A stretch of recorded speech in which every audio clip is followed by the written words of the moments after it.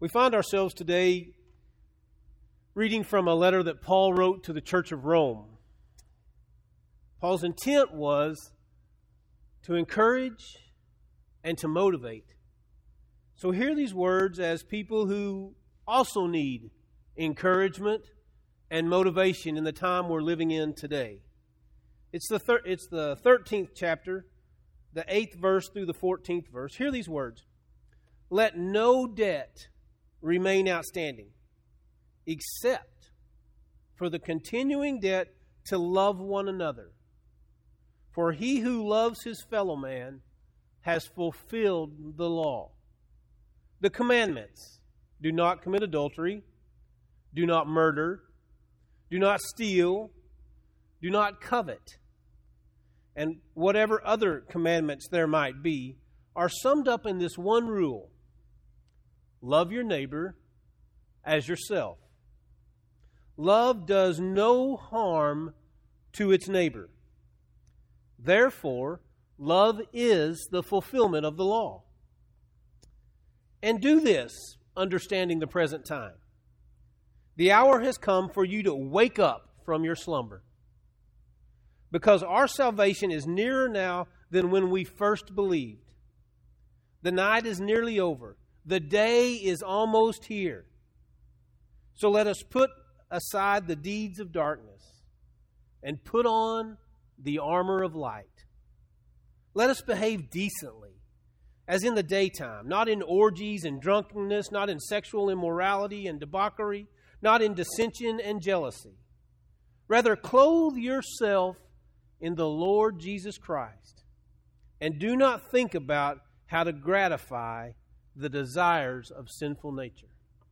This is the word of God for the people of God. Thanks be to God. Let us pray. Ever-equipping God, as I speak, may you increase and I decrease. May the words you have given me for this message be seeds that rest in our hearts, that we might bear fruit for you here on earth. May I be bold and courageous in speaking what it is you've given me to speak. And may we, as your people, have ears that hear. This is our prayer in the name of your most precious Son, Jesus Christ. Amen. I just need to know something. And I want you to be honest with me.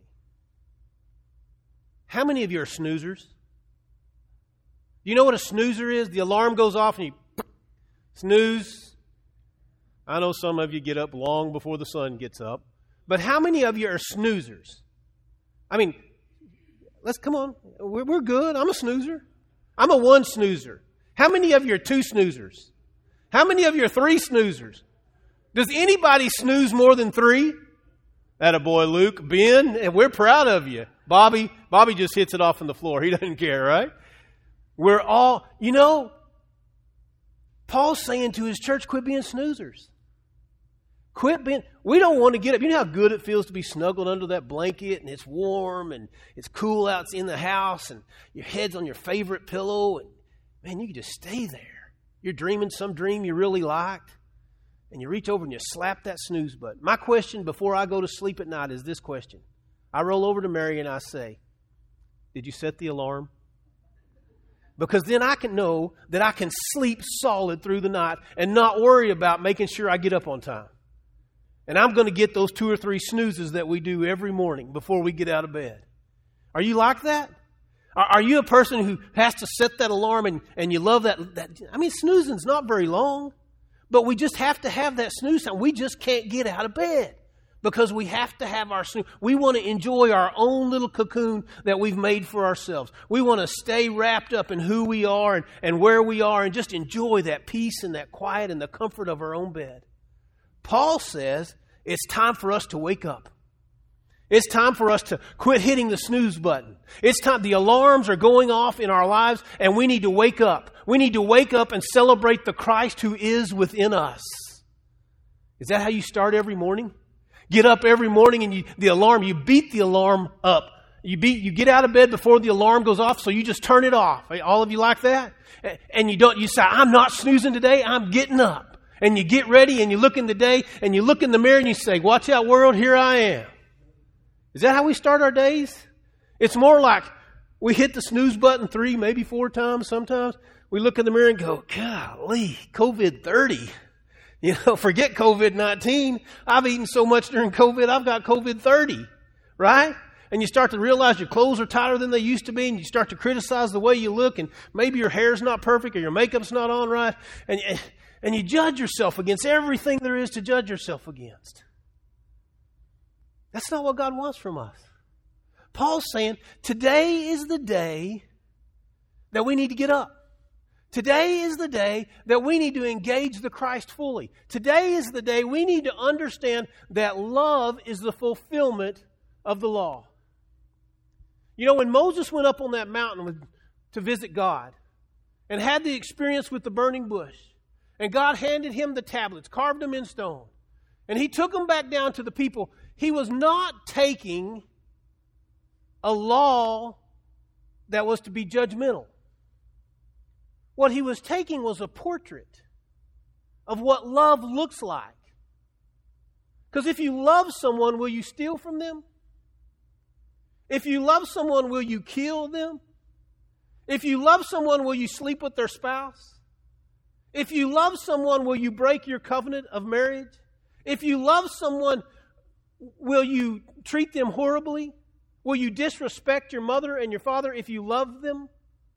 See, when God gave that to Moses, it was never intended to be used like the Jewish people used it and like we use it. It's a checklist to see who can be more righteous than the other, right? We always want to check it off. Oh, kept that one. Ooh, might have broke that one. How many of you have never coveted in your life? Just coming home from Amarillo this weekend, there was a guy passed me with a bass boat on. Broke that one. Right? I wish he'd have a flat and I could take his boat. Right? We do it all the time. We get out of bed in the morning and we break every commandment because we deny the creation that God's made in us.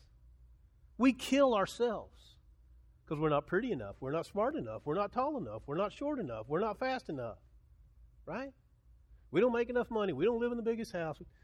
How do we qualify ourselves? And then when we do that to ourselves, it leads us into these worlds of destruction that we live in. Everything looks good on the outside, right? We have a job, we do things right, we wear the right clothes, we do all that stuff, but we don't love ourselves. We don't love ourselves. And the beginning of relationship with God begins with you loving you. Did you know that? All the commandments can be summed up in this one commandment. Love your neighbor. Boy, we focus on that. Who's my neighbor? Who's my neighbor? You know how many sermons I've heard, how many I've preached on who my neighbor is?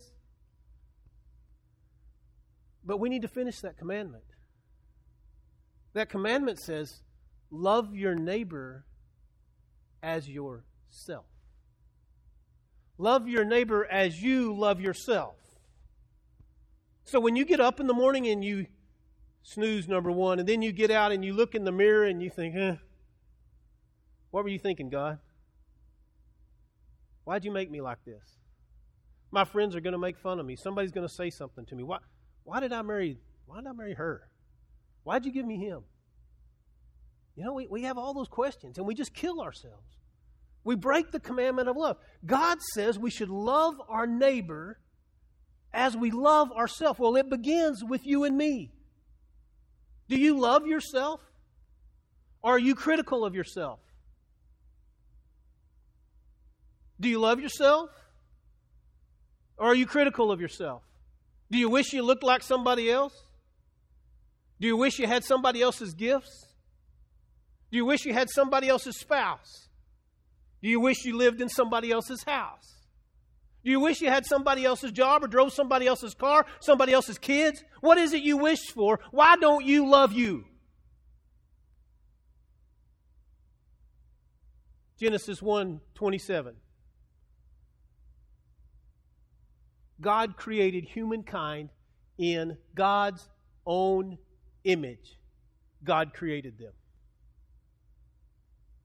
Think about that. Why wouldn't God's self love God's self? Why don't we? How can we possibly bring peace in this world and love our neighbors if we don't love who we are? And we're all unique. That's how diverse our God is. Our skin color is different. Our personalities are different. Our talents are different. Our gifts are different. The people we influence in this world are different. And God needs that from us. Because our God is so diverse. God made us in God's image. So if God loves us, why can't we love us? Thomas Merton says this: if I am created in the image of God, then the purpose for my creation is love. Love is my character. Selflessness is my nature. Love is my name. Thomas Merton said that. A man who spent many years discerning who God was and who God was in his life, said that really we are love. And that if love is our name, then we need to live into that name. If love is our purpose, then we need to live into that purpose. And love is expressed through selflessness. One time I was in a class in seminary, and seminary was a rough go for me. I would get up on Monday mornings at 3 o'clock in the morning, and I would drive 5 hours to Tulsa, Oklahoma. I would go to class for 8 hours, and then I would turn around and I would drive back to where I lived 5 hours and get home at 2 or 3 in the morning. And then I would get up at 9 o'clock in the morning and be at work on Tuesdays. I did that for 4 years so that I could get my degree. And I was running. My brother had a stroke during the time. My brother actually died during that time. I was pastoring a fairly large church during that time. Had a multiple staff to take care of. But every week I headed off to Tulsa. I had a wife and I still have a wife. I had a wife and 3 kids that I had to tend to. And I was in a pastoral care class once, and the instructor said, "Barry, tell me your normal schedule in a week." And I just went to laying it out. And he said, "How do you feel about that?" And I said, "Man, I feel like sometimes I'm just not good enough. I feel like I can't do it all." And he said these words to me, and they're words you and I need to hear. Give yourself a break. Give yourself a break. God doesn't expect perfection from you. God just expects you to love who you are and be who it is He created you to be. You don't have to be perfect. It's okay if your hair doesn't lay down straight. It's okay if your body's not the shape you want it to be. It's okay if you're not who your mom and dad think you should have been. It's okay if you're different than everybody else. If your skin color is different, if your personality is different, if you struggle with different things in life. It's okay. And when He told me that I needed to give myself a break, I had to step back. And He asked me, He says, "When are you going to stop and take care of you? When are you going to stop and take care of you?" I mean, I was running, pastoring a church, being a dad, being a father. I didn't have time to grieve my brother's loss. I didn't have time to deal with my interpersonal problems. And you know what happens when you do that? The commandments come up. And you begin to live in darkness. And you continue to hit the snooze button because you don't want to get up. You don't want to face what tomorrow holds. You don't want to face the consequences of your actions because you're running on empty. When you're trying to live up to the expectations of the world, when you're trying to live up what everybody thinks you ought to be, mom, dad, grandma, grandpa, business boss, all those people, your friends, you're going to run empty. And you're not going to wear the armor of light. And you're not going to be able to love anybody else because you can't love yourself. Now, granted, there are some people in this world who have been beat up so bad by the people that raised them and were supposed to love them that they struggle to love themselves. There's help for people like that. But for us average Joes, we need to come to terms with ourselves. We need to look at ourselves in the mirror, not in a critical way, but we need to look with the eyes of Jesus. And I don't mean that as overglowing, everything's pearly white and beautiful. I mean, let's honestly look at ourselves and think that we are a creation of God. When you look in that mirror, when you get up out of bed finally and you look in the mirror, you look in that mirror and you say, I am an image of God. Do you say that? Or do you say, man, look at that gray. I'm getting a little, what about that wrinkle right there? Right? I could use some Botox here or Botox there. You know, I listened to two ladies talk the other day, and they were talking about where they were going to put their Botox. I didn't listen very long. But you look in the mirror, and in that mirror is God. People want to see the face of God. Look in the mirror. If you want to see the face of God, look in the mirror. You were born, created, and made in the image of God. And you have one purpose on life. Love it. Love it. There's nobody else. Nobody. Just like you. Do you know that? There is nobody, I don't care if you're an identical twin. There's nobody just like you. And God made you that way. And God made you that way for a reason. You want to know what the reason is? So you can take that love of God that you find in loving yourself and give it to others. And give it to others. It's not an egotistical love. It's not a love that says, I haven't murdered anybody, haven't killed anybody, haven't had adultery with anybody. I'm good. Look at me. I'm the image of God. It's a person who says, you know what, God made me. And I live a life that is completely imperfect. But I have a God who knows me. And God wants nothing more from me than to reflect that goodness to you. Right? What if we did that? In this day when we want to judge everybody by everything, this oversensitive, hyped world is driving me nuts. Everybody is offended by everything. We're unique. We're different. Just think if all of our skin color was the same.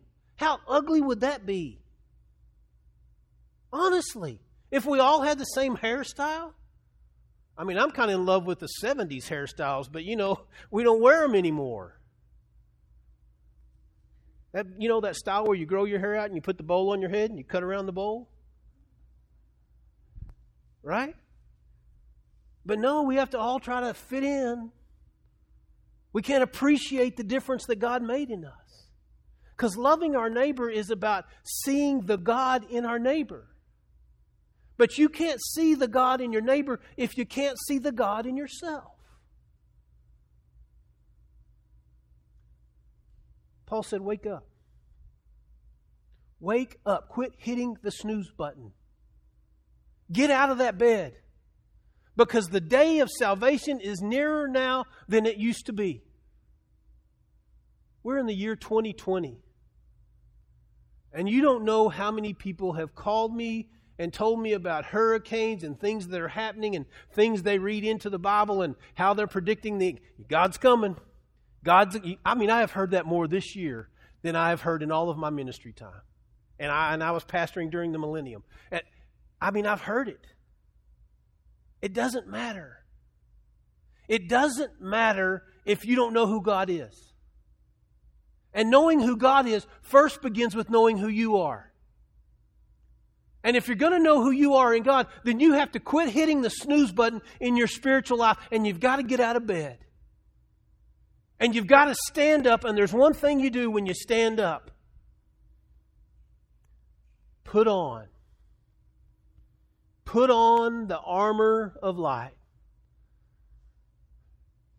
There's nothing greater in my memory than watching my son play with Marvel's superheroes. I don't know how many Spider-Man outfits we had. Some of them with the big beefy muscles on them, and some of them were just the silk Halloween costume. We lived in a log home when he was little, and I would catch him trying to walk up the stairs and the log wall at the same time. You know, he wanted to be Spider-Man more than anything. And then when we went into athletics, guess what position he played in baseball? He played catcher. You know why? He got to put on the gear. He got to put on the costume. He got to put on the helmet. And he got to be involved in every play that happened on the field. And he grew to be a great catcher. We're people of God. We don't have to put on an imitation. We don't have to put on some kind of special uniform that doesn't represent God. We have to put on one thing: the armor of light. The armor of light. And the reason that Paul calls it armor is because it protects us from the darkness. And it radiates light to the others. If we have a relationship with God and we've received God's grace, God places an armor of light on us that protects us from the darkness. All we have to do is call on the name of Jesus, and those temptations will go away. God will direct us in another direction. God will divert our eyes. God will seal our mouths. God will stop our actions if we ask God to step in the way, because we have on the armor of light. And then we'll be able to shine. We'll be able to shine the light. I remember when my son made varsity as a sophomore in high school, and he was catcher, and his team color was black and gold, Las Vegas gold. And I could not wait as a dad to buy him a new set of catcher's equipment. And it was black and gold. And when he walked onto the field, everybody knew my boy was catching. He didn't wear just all black like all the other catchers. He had black and gold on, and it showed all the way across the field. I could pick him out in a heartbeat. I knew who he was. I could look across that field, and if I saw black and gold, that was my boy. Do you know that's what God does? When you put on the armor of light, God said, yeah, there you see it. That's him. Watch him shine. Watch him shine. He's going to love others because he loves who he is. She's willing to put on the armor of light, and she's willing to shine. She's willing to sit on a stool up here in front of people she doesn't even know, and she's willing to sing a song about being a nobody so that everybody in the world can know who Jesus is. That's putting on the armor of light, putting yourself away so you don't live in the darkness, and putting on an armor of light so that others know who God is. The greatest gift God's given us is that God created us in love. And all we have to do is love ourselves and love others. This day, are you going to hit the snooze button? Or are you going to get up and put on the armor of light? Amen.